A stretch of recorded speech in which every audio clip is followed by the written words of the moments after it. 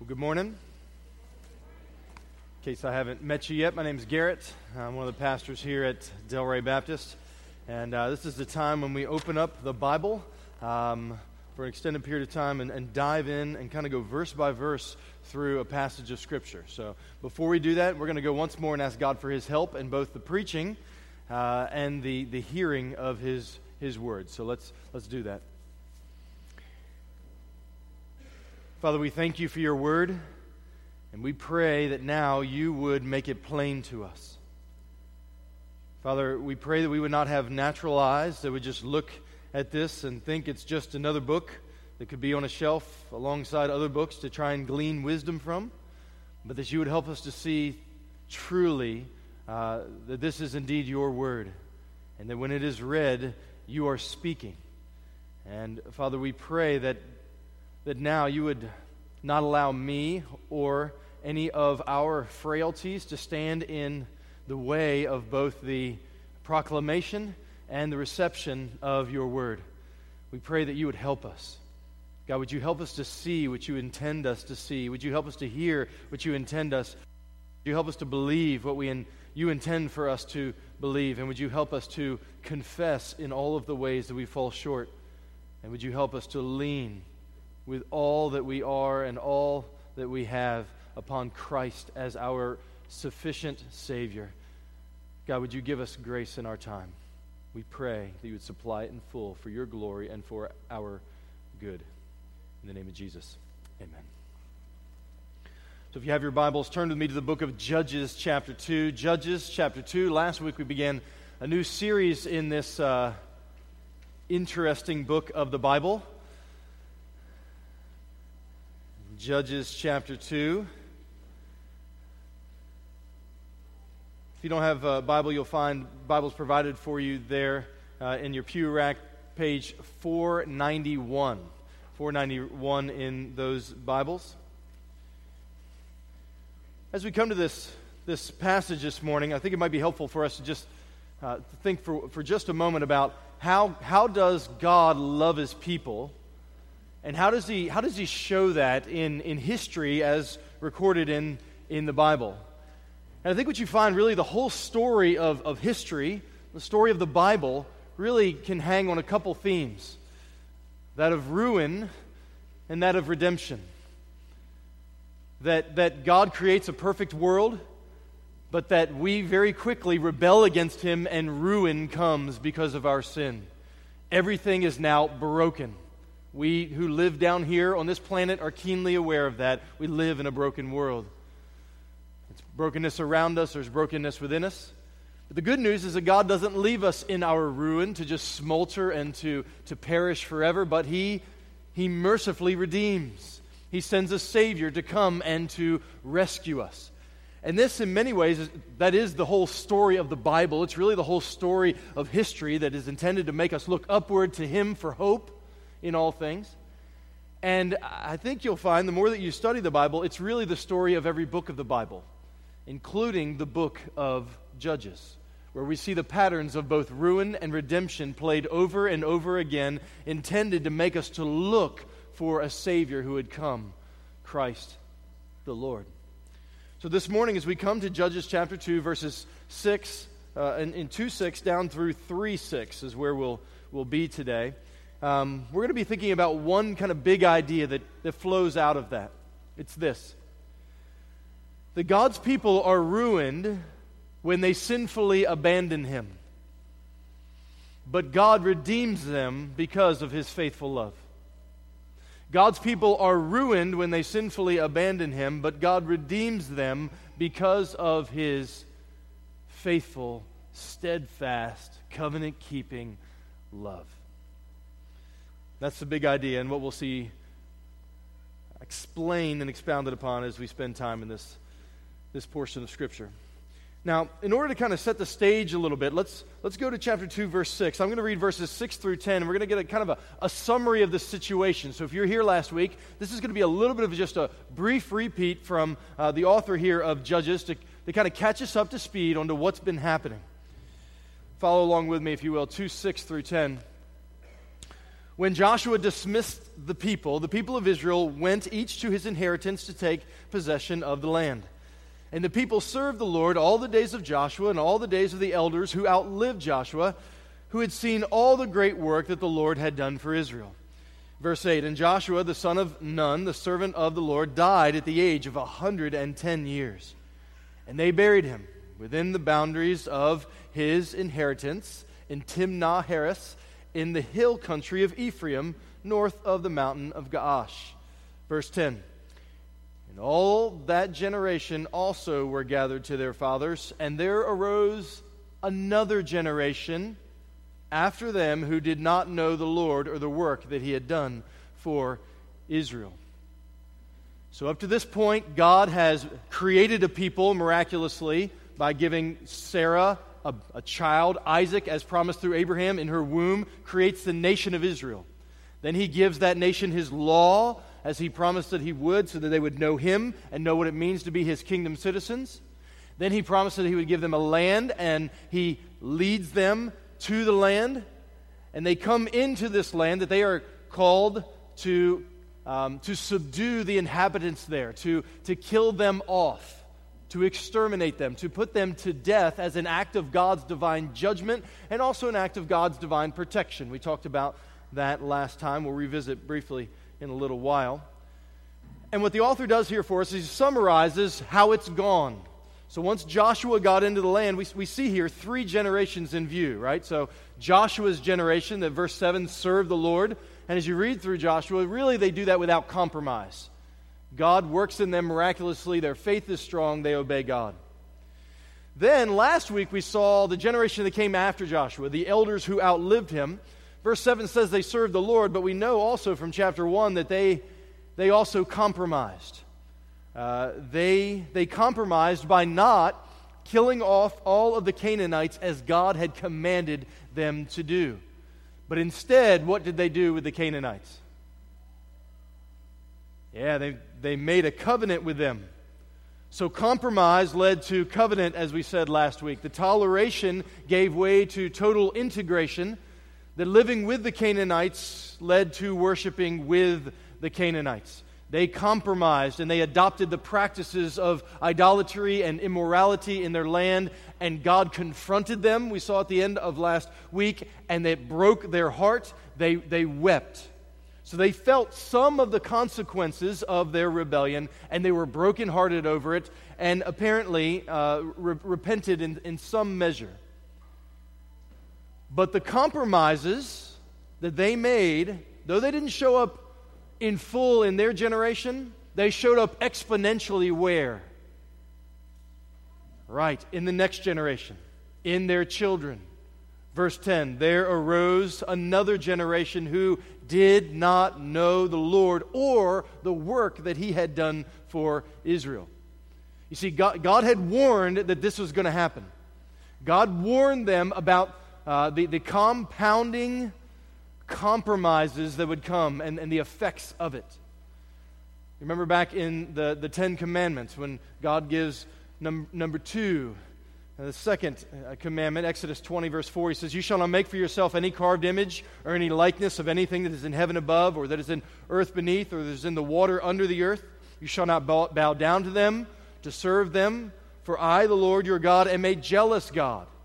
So that you don't make idols, because no idol can represent God. And if you're going to chase after idols, you're going to end up compromising on who God is. And that's what the nations were full of, that they left and they adopted those practices. And God told them there in Exodus chapter 20, that I, the Lord your God, am a jealous God, visiting the iniquity of the fathers on the children to the 3rd and the 4th generation of those who hate me, but showing steadfast love to thousands of those who love me and keep my commandments. Did you notice how God equates hating him with disobeying him and loving him with obeying him? God promises his people here, the nation of Israel, when he gives them the law, that how they relate to him has effects that outlive them. This is not talking about a generational curse. Sometimes you'll hear people misuse this text and talk about how there's a generational curse, that because your mama did this, well then you're going to do this, which means your daughter's going to do this, and you're stuck in that and you can't get out. That's not how the Bible works. Ezekiel's very clear that a father's not judged for his son's sins or sons for the father's. We're each accountable for our own. But what it is saying here is that the effects of sin are felt for generations. The effects of sin are felt for generations. You see it all the way through the book of Judges. You're going to see it through the Kings. I cut out a whole bunch of examples of how we see this in our day, but it is crystal clear that the way that one generation lives affects the generations to come. Now, that's the background, the backdrop of the story of the Judges and this ruin and redemption that we are going to see played out before our eyes. And this is going to be a little bit unique kind of sermon in this sense. What we're going to do is we're going to walk through and show what happens here in this text with the cycle of the Judges, and we're going to think first about what Judges meant then to Israel, them being under the Mosaic covenant, and then we're going to circle back and we're going to say, okay, then what does Judges mean now for the church under the new covenant? What are the similarities and what are the dissimilarities? How are we supposed to read and apply and understand the book of Judges? I think it'll be helpful for us as we think about reading most of the Bible, which is the Old Testament, so that we don't get weird and do things we ought not. Well, we're all going to be weird, but you know what I mean. All right, ruin and redemption here, 2:11 down through 3:6. Now, what we're going to see here is we're going to see the cycles of the Judges. And what I mean by that, in chapters 3-7, we're going to get our first judge, which we'll look at next week. We're going to, all the way through chapter 16, there are going to be 12 judges, kind of representative, as it were, of the 12 tribes. They won't come from each of the tribes, but there's 12 judges, and they're arranged in 7 cycles, where you see the same thing happen 7 times. Where you're going to see Israel is going to rebel against God. God is going to raise up an enemy to whoop them. They're going to cry out in misery, and then God is going to raise up a judge to deliver them. And then, rinse and repeat. We're going to do it again. We're going to rebel. God's going to raise up an enemy. They're going to cry out. He's going to raise up a judge. Then they're going to rebel. And then 7 times we see that same cycle work through this book. So in one sense, history very much repeats itself here. We'll see God working the same lesson in his stubborn people's lives, which we'll be tempted to be like, why are they so dumb? Why don't they get it? When God's actually intending us to see that we're not that much different than them. One of the other things to just note about the spiraling of the Judges is that it's a downward spiral. The Judges get progressively worse as you go along until all the way at the end, you're going to have this guy named Samson who on the outside looks real good, but that joker's bad wrong. And you see it, and God makes that very, very clear. Okay? So let's watch these cycles here. How do they work? Well, Israel rebels. This is the first part of the cycle. Look at verses 11 through 13. The people of Israel did what was evil in the sight of the Lord and served the Baals. Those are false gods. Verse 12, and they abandoned the Lord, the God of their fathers, who had brought them up out of the land of Egypt. They went after other gods from among the peoples who were around them, and they bowed down to them. And they provoked the Lord to anger. They abandoned the Lord, verse 13, and served the Baals and the Ashtaroth. Now, as we look at this right here, and we see Israel's rebellion, the language of this section, I think, is supposed to be striking for us. The way that it portrays sin is supposed to be, I think it's supposed to be alerting and awakening.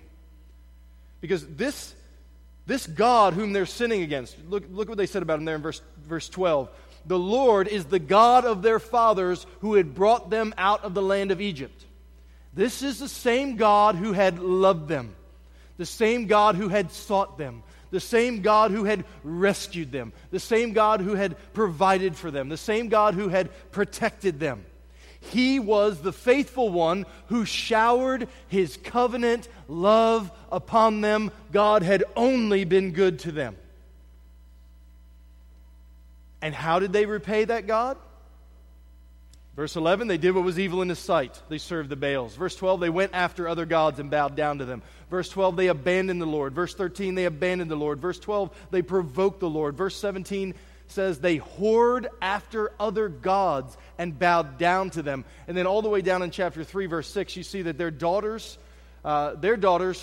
took for wives, and their own daughters they gave to their sons, and they served their gods. We read earlier from Deuteronomy the command to not intermarry, which the reason is because when you make that sort of marriage alliance with an unbelieving peoples, what's brought into the house? Idols. It's not an ethnic thing. That's not why he gives the command to not intermarry. It's an idol thing because they bring idols with them, and you're going to worship other gods. See further Solomon. Okay? So the way they repay God's faithful love is rebellion. An adulterous, heart-wrenching, and it really is an adultery language that's used there. They whored after other gods. They abandoned the Lord. It's a heart-wrenching, glory-rejecting rebellion, which I think we're intended to see here that sin, the very nature of it, is a personal offense against God. It's not just you break rules that are in some old book that God got from some old book. Commands are reflections of his very nature. He says, this is what I'm like. I created you to look like me and act like me. And what sin is to say, I don't want to be like you. I don't want to follow you. I'm not going to submit to you. I want to follow my heart and do what I want to do. That's the very nature of sin. It's a personal rejection of a personal and faithful God. So that's Israel's rebellion. We see that happen throughout the book. Then we're going to see how God responds. God responds by raising up enemies. Look at verse 14. So the anger of the Lord was kindled against Israel, and he gave them over to plunderers who plundered them. And he sold them into the hand of their surrounding enemies so that they could no longer withstand their enemies. Whenever they marched out, the hand of the Lord was against them for harm, as the Lord had warned and had sworn to them in both Leviticus 28 and Leviticus 26 and Deuteronomy 28. And they were in terrible distress. So you see that God doesn't just sit up in heaven and say, oh, that's too bad, they're not playing nice. Rather, what he does is he actively opposes Israel's abandoning of him. Because what you've got to understand, we heard this in the Exodus passage that I read a moment ago, that God's love is a jealous love. It's a jealous love. So when his bride runs out on him, there is a righteous anger. And get this, God is never out of control. He doesn't need us, but he has chosen to love us. He has chosen to even emotionally engage with us to where our sin actually grieves him, the Bible says. Again, it doesn't mean that he's dependent on us or needs us, but there is a real relationship with his people where he really loves them and sin really grieves them. So his righteous anger comes at them because of their unfaithfulness. He's not out of control, but he's actually always in control. And what he does with that control is he gives them over to their enemies. He removes his restraining hand of mercy and lets the evil people just do what they want to do to him. And he applies his reproving hand of discipline. God says, oh, you like idols? You like idols? Well, go have your idols. Thy will be done. Let's see how those idols treat you. Let's see if they love you like I've loved you. Let's see if they provide for you like I've provided for you. 2 Chronicles 12:8 speaks about Israel, how they shall be servants to them, the nations, under the kings of the nations who worship idols, that they may know the difference between my service and the service of the kingdoms of the countries. God says, you don't want my service? You want to know what it's like to be served by those idols? Here. You see, one of the lessons you notice throughout the Bible is that God does teach with pain. I mean, we could go around right now and we could all in here testify how God has, he has whooped us in different ways. And how very often in our stubbornness we've rejected him, and he has used hard and at times very hurtful things in a loving and good way to bring us back to him. As one of my mentors used to say, God has a board for every behind. And he will find ways to bring that about, which is exactly what we see God doing with the Canaanites here. Which, by the way, if that makes you feel a little bit like, I don't understand how God does that, this is one of the major themes of the Bible, is that God uses evil for his good purposes. So the worldview of the yin and the yang, where evil and good are this balancing act in the universe, that's just not what the Bible says is reality at all. There's a God who's in complete control of everything at all times. God never does evil, but he is always completely in control of evil at all times. He uses it for his purposes. It's almost like judo, where you use the energy of your opponent, as it were, to accomplish what you're trying to do. When you watch Judges, God is always using the evil of the Canaanites. He's not doing it, but he's using it. And he's always doing it to bring about his perfect plan. It's really masterful, the way that he does it. If you're like, I'm not so sure if I buy that, let's just think about Pharaoh for just a moment here. Listen to this from Romans 9:17. God says to Pharaoh, "For this very purpose I raised you up, that I might show my power in you, that my name may be proclaimed in all the earth." So God took an already wicked man, Pharaoh, and he used him to put his wisdom and glory on display. I mean, think about it. The Exodus could have been a whole lot shorter. I mean, you could have done away with a lot of the book of Exodus. It could have been, and God spoke to Moses. Moses went in. Moses said to Israel, "Hey, we're going to the promised land." Everybody said, "Yay," and magically they were raptured and they appeared in the promised land. It could have just happened like that. God totally could have done that, but that's not what he did. God took the slow train out of Egypt. A very slow train with plagues, where each of those plagues he uses to show those were the gods that Egypt worshipped, and every one he's assassinating their gods before them. Oh, you like the Nile? You think it's life-giving? I'll turn it to blood. You like frogs? You think you're fertility gods? Here, I'll give you frogs. And he just shows you all the way through it. He's assassinating all of their gods before them. And you remember there's this play where both Pharaoh's hardening his heart and God is hardening Pharaoh's heart. Doesn't mean that God's making Pharaoh evil. Pharaoh's already evil. He's just using an already evil man to bring about purposes. So much so that, shockwaves go out throughout the rest of the Bible history. We're still now thousands of years talking about the Exodus. They still make movies about it. Why? Because God used a wicked person, Pharaoh, for his good purposes. God does this all the time. He does it in the book of Judges. And really, this is, think about the cross, right? The greatest evil in the history of the world is that humans would torture to death their creator. It's the most wicked thing that could ever happen. But God uses Judas and Pilate and Herod and all those guys. He uses wicked men to bring about his perfect plan. God can use evil to bring about his good and glorious purposes. You see that on full display here in the Bible. That God does with nations what we do with Legos. He's amazing.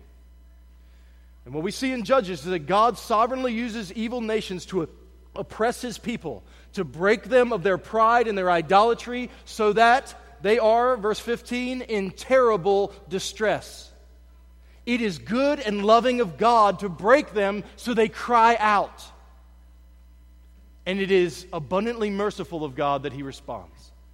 So God raises up judges. So we saw Israel's rebellion. We saw God raises up enemies. But now we see in verse 16 through 18 that God raises up judges. Verse 16. I almost asked, does anybody have any questions about that? I'm like, we should totally talk about that more. So if that whole thing with God using evil and being sovereign over it is like, you're like, huh? Happy to talk about that. We're glad to do that. Just not right now. We'll do it later. All right, verse 16. Then the Lord, so this is God raises up judges. Then the Lord raised up judges who saved them out of the hand of those who plundered them. Verse 17, yet they did not listen to their judges, for they whored after other gods and bowed down to them. They soon turned aside from the way in which their fathers had walked, who had obeyed the commandments of the Lord, and they did not do so. Whenever the Lord raised up judges for them, the Lord was with the judge, and he saved them from the hand of their enemies all the days of the judge. For the Lord was moved to pity by their groaning because of those who had afflicted and oppressed them. So do you notice here that the one who gave them over to plunderers is the same one who saved them from the plunderers? The hand that was against them remained, even in the midst of that, mysteriously and faithfully for them. Though Israel strays from God's faithful love, God saves them by his faithful love. And did you notice why God saves? Verse 18. For the Lord was moved to pity by their groaning because of those who afflicted and oppressed them. Now, what makes this even more amazing when you read through the book of Judges is that most of the time, their groaning rarely had anything to do with them being broken over their sin and the fact that they had aggrieved and offended God. It really just had to do with the fact that they were groaning under the consequences and the circumstances that they were in because of their sin. Basically, they didn't like getting whomped on. And so they're crying out in grief, and God has mercy on them. He has compassion on them. Which, listen, I don't know about you, but in places like this, God's character shows itself to be so unlike my own. Because I read through a cycle or a half a cycle of Judges, and I'd be like, obliteration time for another flood. Right? I think God should just give them up. When I think about my own life, God should just give me up. He should just be done with me. I resonate with Martin Luther, the reformer, who said, if I were God and the world treated me as it treated him, I would kick that wretched thing to pieces. I read that and I'm like, I get it. I understand. Now listen, let me just be clear in case somebody told you this in a college class somewhere.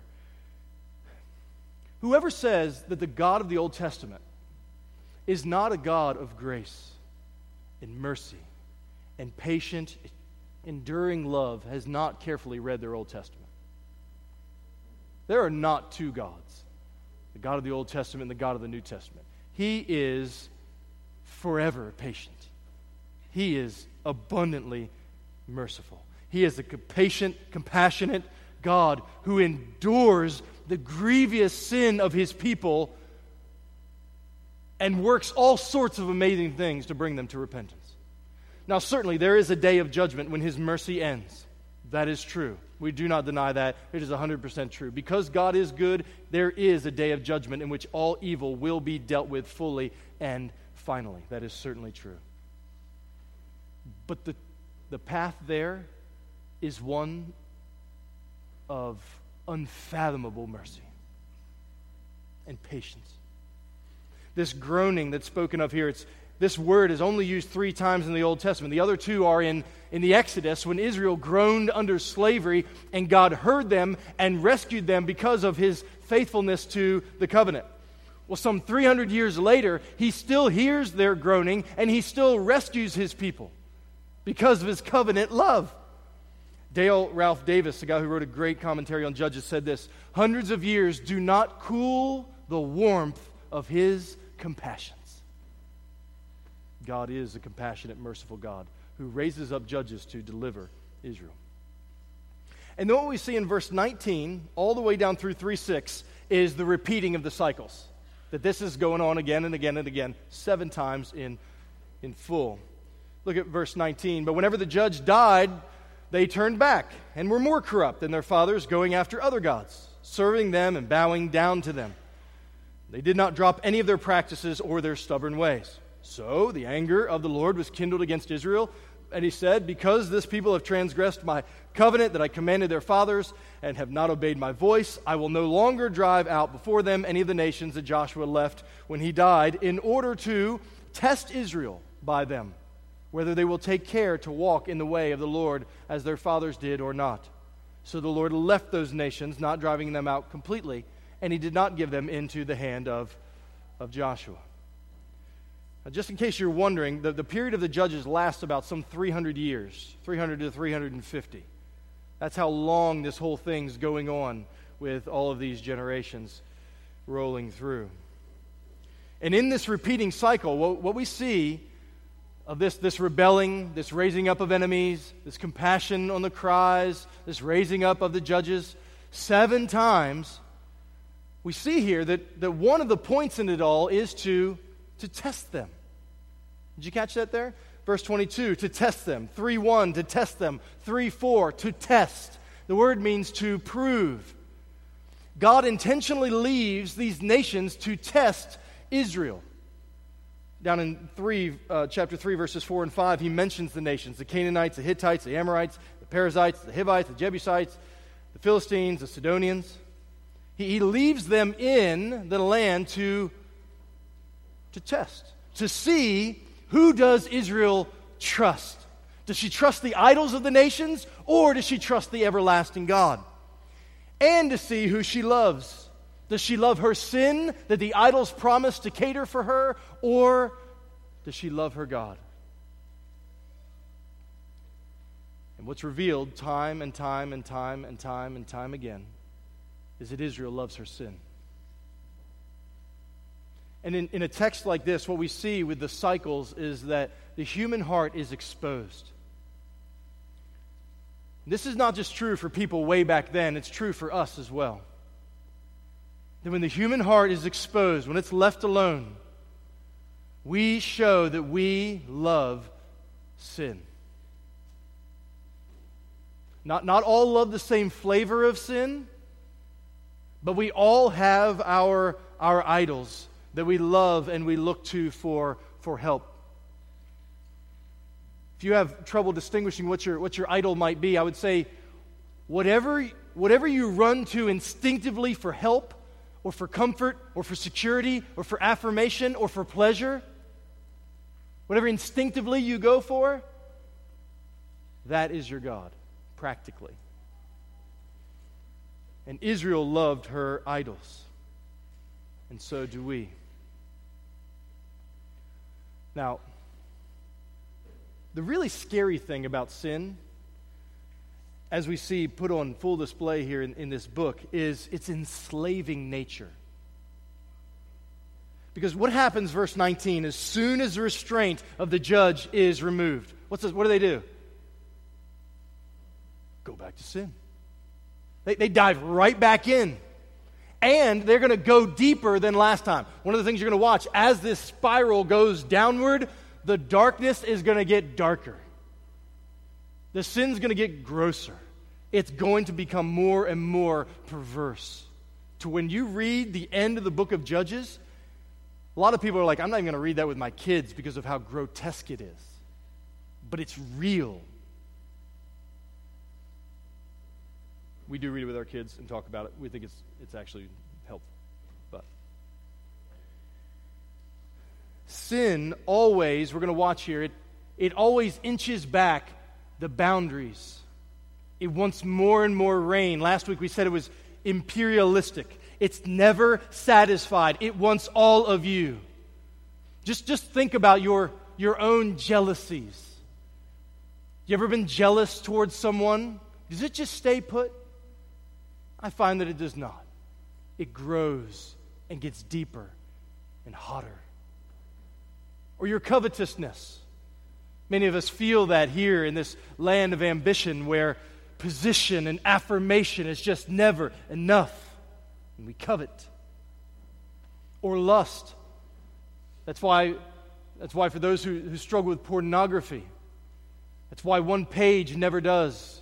And that's why you'll sit there and click through thousands of pages looking for something that's not there.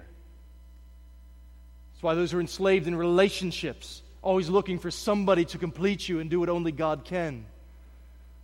It's why greed, it can never be satisfied. When Rockefeller was asked, how much money's enough? He said, just one more dollar. It's just never enough. That's why self-righteousness, who hears all of those things that other people do and feels good about itself, can never just be satisfied with laws. They can always going to find another one to feel good about their accomplishments of. Well, in the Judges, we see Israel suffer the consequences of her sin, yet not haphazardly. God is, in the midst of it all, what He's doing is He's disciplining them. And He shows this patient, intentional, scalpel-like kind of love that cuts Israel often, but not to kill her, but to cleanse her and to purify her. And that is indeed how God loves His people. That though God's people will abandon Him and plunge into ruin, He compassionately seeks and redeems them because of His covenant faithful love. Now, what we're going to do for our last couple minutes together is we want to say, okay, that's what's going on in Judges. Now, we need to think about how should a Christian read and understand and apply the Old Testament as a whole, but the book of Judges specifically. What kind of things do we look at and say, oh, I'm supposed to be doing that, or I'm not supposed to be doing that, and why? Because it's not helpful to just read through the Bible and pick and choose what you want. That creates a God in your own image, not submitting to the one who created us in His own image. We can't do that. We got to understand how we read the Bible and why. Because misunderstanding this can lead to a great misusing of the Bible, a great dishonoring of God, and a great hurting of people. You think that can happen? Oh, yeah. History is full of examples. Constantine sees a vision of a cross, and what's he want to do next? He wants to Christianize the entire Roman Empire, which you can't do, because you can't force regeneration. You can't make a Christian nation. It just doesn't work like that. Or after that, the Crusades, who viewed themselves as Israel, conquering the unbelievers, who had swords in their hand. Convert or die, they said. But you can't force conversion. It doesn't work like that. Or maybe a little closer to home, with the founding of our nation. You have pilgrims who think that they are Israel, and they've come to a new Israel, a new Jerusalem. And what do they find when they get here? There's Canaanites in the land. So what are you going to do to them? You're going to exterminate them, or you're going to enslave them. Or what are you going to do a little bit later on in New England when you get witches? Well, you're going to read your Old Testament and you're going to say, well, you burn witches. Or, lock the doors, in 2016, when a Baptist pastor from Texas, would preach on Inauguration Day a sermon to President Trump from Nehemiah, saying that God's people build walls, and now God's man is here to build walls.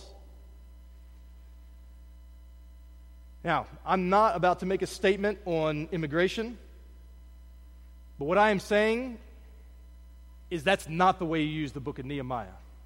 Nehemiah would be very frustrated. That is not the intent of the book of Nehemiah. That is not the way it's supposed to be read or used.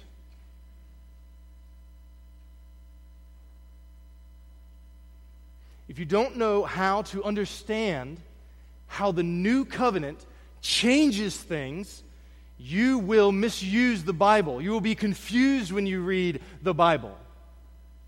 And you will find yourself spinning and unable to answer questions of why do you pick some sins in the Old Testament that you say, yeah, that's still sin, but you're going to wrap your shrimp in bacon. How are you going to choose? Well, this is where I think it's helpful to understand how God works with his people under first the Mosaic covenant and now under the new covenant. Mosaic covenant and new covenant. The Mosaic covenant. You remember God created the nation of Israel. He calls out this man Abraham and he promises, I'm going to give you land, I'm going to give you seed, offspring. One of them is going to be a great Savior, and I'm going to give you a blessing. Okay? Now, the way you're going to get to know the blessing in that land that he's giving is through what's called the Mosaic covenant, a.k.a. the law. Okay, God gives the law to Moses, makes a covenant with him. This law reveals God's character, and it reveals how his people are to respond in faith to him and obey the law. So obedience equals faith. It's the way it shows itself. And then what God does through all of Israel's history is he tests them. He tests them sometimes with prosperity. Sometimes he tests them with neighbors who love idols. He's going to test them in all sorts of ways, sometimes through exile and affliction.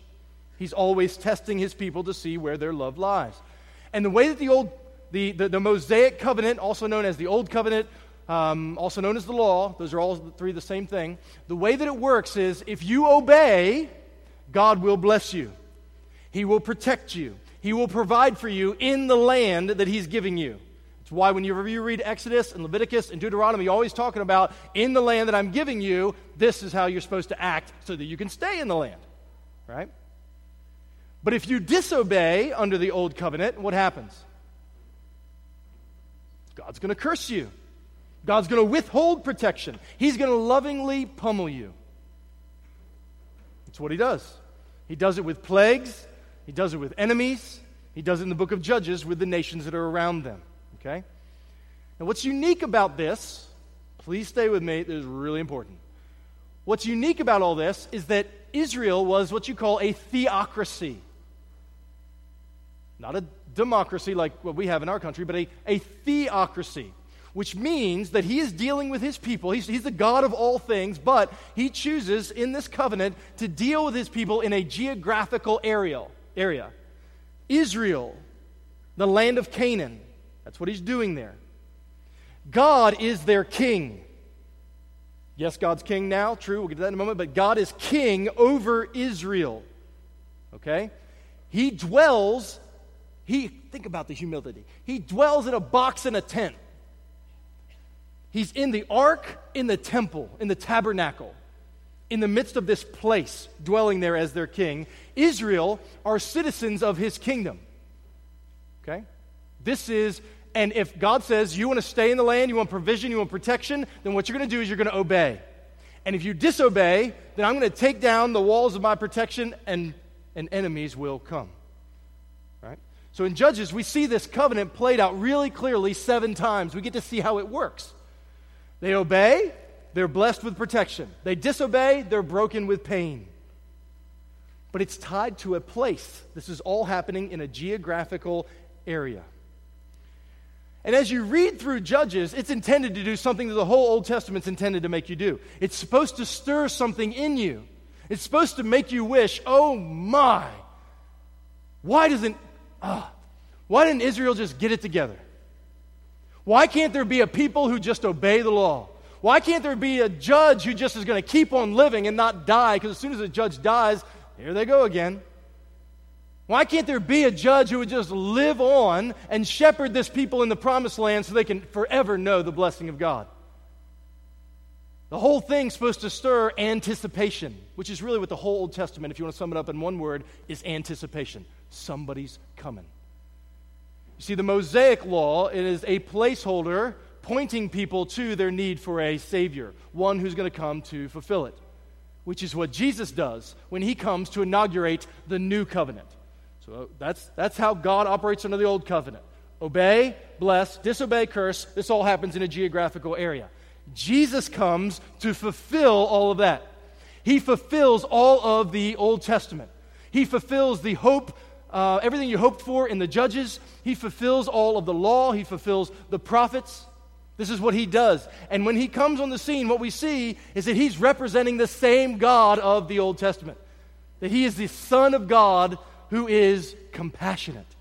You see, God's compassion remains. Jesus is the incarnation of mercy and compassion. People lay in ruin, but here comes redemption in Christ. Hear this from Matthew chapter 9. When Jesus, saw the crowds, he had compassion for them because they were harassed and helpless like sheep without a shepherd. Matthew 11:28, come to me, all you who are weary and heavy laden, Jesus said, and I will give you rest. Rest is what Israel was consistently promised in the Old Testament if they obeyed. Rest in the land. Jesus says, I will give you rest in myself. Hebrews 4:15, we do not have a high priest who is unable to sympathize with our weaknesses, but one who in every respect has been tempted as we are, yet without sin. So God is saving his people, and he does it now in the ultimate sense by sending Jesus. So don't be confused. God's people are always saved the same way. By grace through faith in God's provision in the under the old covenant of the one who would come to fulfill it. And people are saved by grace through faith under God's provision of the one who did come to fulfill it, Jesus. Now, but his coming changes how God relates to his people. There are similarities and dissimilarities between the old covenant and the new covenant. So Jesus comes, fulfills the covenant, now brings us into a new covenant. How is it alike? How is it different? I'm glad you asked. Two particular ways. There's lots of ways, but these are the two particular ways. How we worship God and where we worship God. How we worship God and where we worship God. So how we worship him? Well, we worship God now under a new covenant. You remember on the night that Jesus was betrayed, in Luke chapter 22, he's sitting with his disciples. He says, this cup that is poured out for you is the what? The new covenant in my blood. Jesus says, I'm inaugurating a new covenant. Now, in order for that to happen, you've got to have the old, what's going to happen to the old covenant? Because God's not like just like, oh, I'm done with that, throw it away. No. It needs to be fulfilled, which it never has because nobody's ever kept it until Jesus comes. Matthew 5:17. I did not come to abolish the law and the prophets, but to fulfill them, he said. You see, the law and the prophets, they anticipated him, and he accomplished them. Everything God commanded in the law, love God, love neighbor, Jesus did perfectly. So this morning when we're reading through the law in Deuteronomy, and then we read that Psalm 81 that talked about the law, not one of us can read that and be like, I'm good. Nobody can do that except Jesus, who did it. He obeyed perfectly. He was the greater Adam. He was the true Israel. He did what Adam didn't do. He did what Israel wouldn't do. And then he died on the cross. Why? He deserved nothing but blessing because obedience brings blessing. He died for the curses that lawbreakers like you and me deserved. All of the sins against God, creating other gods before him, not coveting, every sin that we have done against our God, Jesus died on the cross to take that judgment. He died on the cross to take the curses we deserve for disobeying. And then he rose from the dead. And now, for those who are united to him by turning from their sin and trusting in him, they now relate to God, not under the old covenant, because the law brings condemnation. But when we repent and believe in Christ, we come to God, and he takes out an old stony heart that loves sin, and he gives us a new heart that loves him and that hates sin. That's why it bothers a Christian when you sin, because there's something new in you. What's new in you is you have a new heart because God's Holy Spirit indwells you and seals you now into a relationship with God. So that now in Christ, the blessing, the protection, the provision of God is showered on his people, not because of their goodness, but because of his goodness. We're now under a new covenant. We relate to God under a new covenant. And as his new covenant people, we are commanded still to obey him and to obey him in love. But our relationship is secure because we're in Christ, sealed until the day of redemption, but our fellowship is dependent upon our obedience. Our union with Him is steady, but our communion with Him varies in response to our obedience to His commands. Does that make sense? So God's not like, you're my children, you're not my child. You are my child, you're not my child. He doesn't deal with it. You are my child, you always are. But our obedience matters very much. So now we're called to obey in faith. His Spirit fills us, enlightens us, empowers us, and we walk in the power of His Spirit, resisting temptation, obeying Him. Which doesn't mean that hard things come, but now when hard things come, we know that He loves us, and we rest in this, and we have a peace and a joy that's unexplainable. But when we disobey, disobedience still matters to God very much. It's still a personal offense against God. It's still grievous in His sight. It's still a lack of faith. And when we disobey, what God does is He faithfully disciplines us in a similar way to the way He did with Israel. He convicts by the power of His Spirit. He convicts and enlightens us and says, whoa, whoa, whoa. To love God is to obey Him. Jesus wouldn't do that. Jesus wouldn't say that. Jesus wouldn't look at that.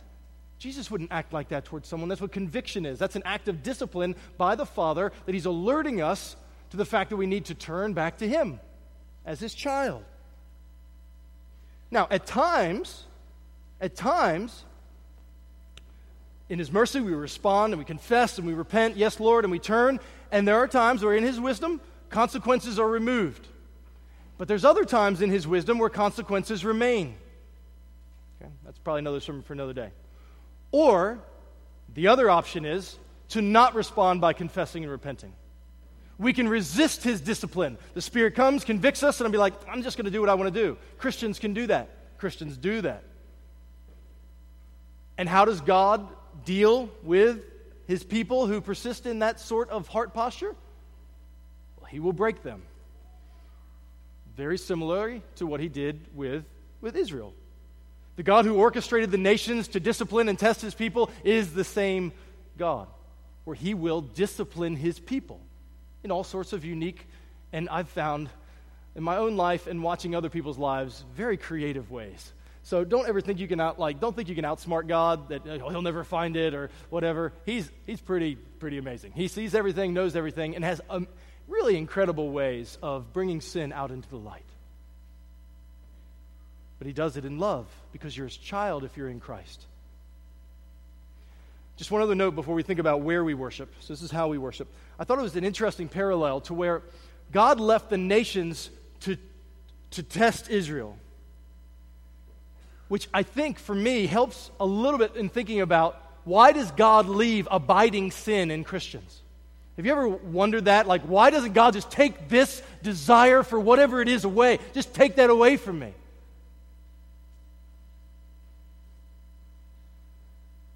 Well, I wonder how much we might actually need God if our bank accounts were always full, if we never struggled with sin, if there were never dark days, if there was never persecution. I wonder how much we would actually be aware of our needing for Him. So what He does, I think, is He leaves this abiding sin, and He's putting it to death through the power of the Spirit and our obedience, yes. But He wants us to learn to lean into Him, to look to Him and to say, God, would you help me to love you? Well, we could go more, but we worship God under a new covenant. So how we worship Him is different, okay? Now, our worship, where we worship God, our worship of God is not geographically centered. This is very important. You see, God formally dealt with His people in relation to the geographical land in the Middle East where Jesus, that's where it was. In the Middle East, God gave His land to them. He dealt with them in the land of Canaan, in the land of Israel. That's where He dealt with them. But when Jesus came, He changed that. John chapter 4, Jesus said, "The hour is coming and is now here when true worshipers will worship the Father, not in this city or that one, but in spirit and in truth." You remember they're discussing which mountain is the holy mountain, and He goes, neither one of them matter anymore. Because now you're going to worship Me in spirit and in truth, He says. When Jesus is about to be crucified, do you remember what he says in chapter 18, verse 36 of John? He says, "My kingdom is not of this world." His kingdom it's different. So God's people are now from every tribe, tongue, and nation, and they are not centrally located in Jerusalem or in America or Africa or China or Japan, but rather they are now spread throughout the world. The land does not mean the same thing under the new covenant because God has promised now a new heaven and a new earth. So some people say, well, does that make God a liar? He promised that he's going to fulfill specific land promises to Israel. To which I just say, no. God is no liar at all. He keeps every one of his promises. But if God gives them more than just that plot in the Middle East, does that make him a liar? No. If I promise my daughter, don't get your hopes up. If I promise my daughter a bike for her birthday, but I buy her a Lambo, am I a liar? If I pull up that Lamborghini, is she going to say, "Dad, you're such a liar. You're so awful to me. You promised me a bike"? Well, at this age, maybe because she can't drive, but every illustration breaks down at some point. But I think you get the idea. If God says, "I'm going to give you this land," and he says, "Actually, scrap that. I'm going to give you a new heaven and a new earth. And it's not going to be just you, but I'm going to graft in people from every tribe, tongue, and nation. They will come into the promises that we made to Israel." Israel was a steward of promises. We now come and dine at the table with them.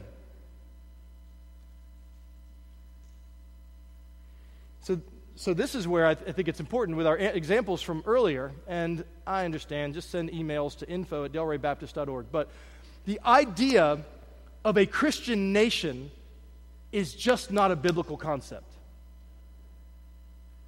I'll just say that again. The idea of a Christian nation is just not a biblical concept. Now, might there be many Christians? Oh, we hope there are. We hope there are many, many Christians. But we hope that's true for our country and every other country. But you can't Christianize people. You just create a bunch of hypocrites. People who say that they're one thing, but actually not. Because you can't do that with a heart. Only God can do that. You can't force people to be born again. You can't legislate love for God. So again, don't hear me. I'm thankful for our country and the many freedoms that we have. I'm thankful for much of the heritage that we have here. But we've got to look at our heritage and know that there's blood all over hands. Because people misused the Bible and justified imperialistic, racist tendencies and sins in their heart. And they used the Bible to do it. And that's from hell. That's bad. It's evil. I just want you to know, God doesn't expect America to be a Christian nation. He expects the church to love him. He expects the church to be a light to the nations. He expects the people of God to be salt among the nations, among these people groups. The church is not called to the same kind of conquest that Israel was. No, Ephesians chapter 6, our battle is not against flesh and blood, but against the spiritual forces of evil in the heavenly places. So when Jesus sends out his people to make disciples of all nations, we go with the sword, but not a sword of steel. Under the new covenant, we go with the sword of the Spirit, which is the word of God. And that sword is more powerful than any steel sword. Because that sword can put to death the old man and bring somebody to life. That's what the sword of the Spirit does. That's the kind of conquest that God's people do now. It's evangelism, where you proclaim the gospel and you don't force people to believe. You proclaim it and you ask God to make it come alive in people's hearts. And God now dwells not in a physical temple building in a particular geographical location. I'm thankful for this, but this is not where God is, as it were. But he's in a new temple, which is his very people, by his Spirit, that are located in every tribe, tongue, and nation around the globe. So where's the temple of God now? It's all over the new heaven and the new earth, indwelling his people. And as they're there, they're doing spiritual warfare. So what's our hope for Alexandria, Virginia, and D.C.? It's not to conquer the area for Jesus. The goal is to reach the city with the gospel, but there is no command in the Bible to Christianize Alexandria.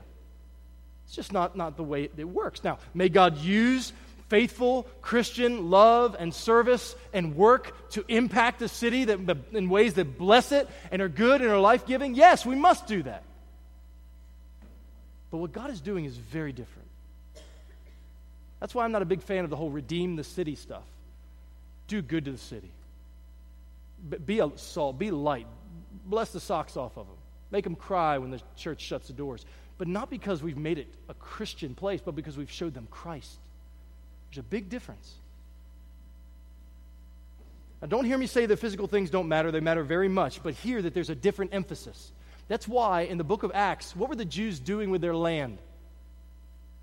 They were selling it off to fund gospel mission and gospel proclamation.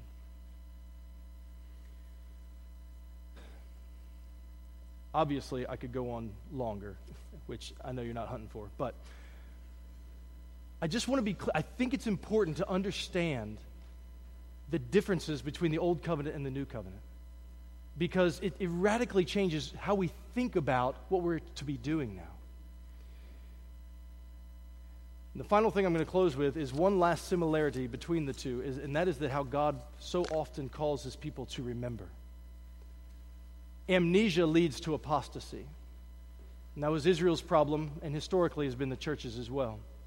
And that's why the Lord has instituted something called the Lord's Supper, which we're about to partake of here in just a moment.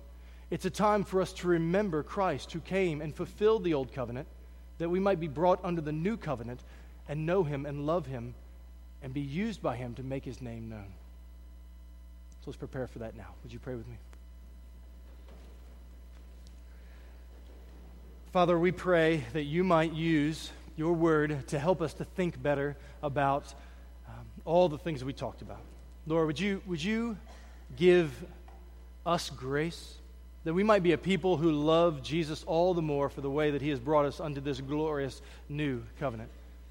God, might you give us sensitive hearts that hate sin and love you very much. God, we pray that as we go out, that we would be faithful to proclaim the gospel, and that we would not seek to Christianize everybody, but that we would seek to call people to love Jesus and follow him, trusting that the fruit of that will do much good. Father, we pray that as we remember your Son now, that you would give us hearts to love him all the more. In the name of Jesus, amen.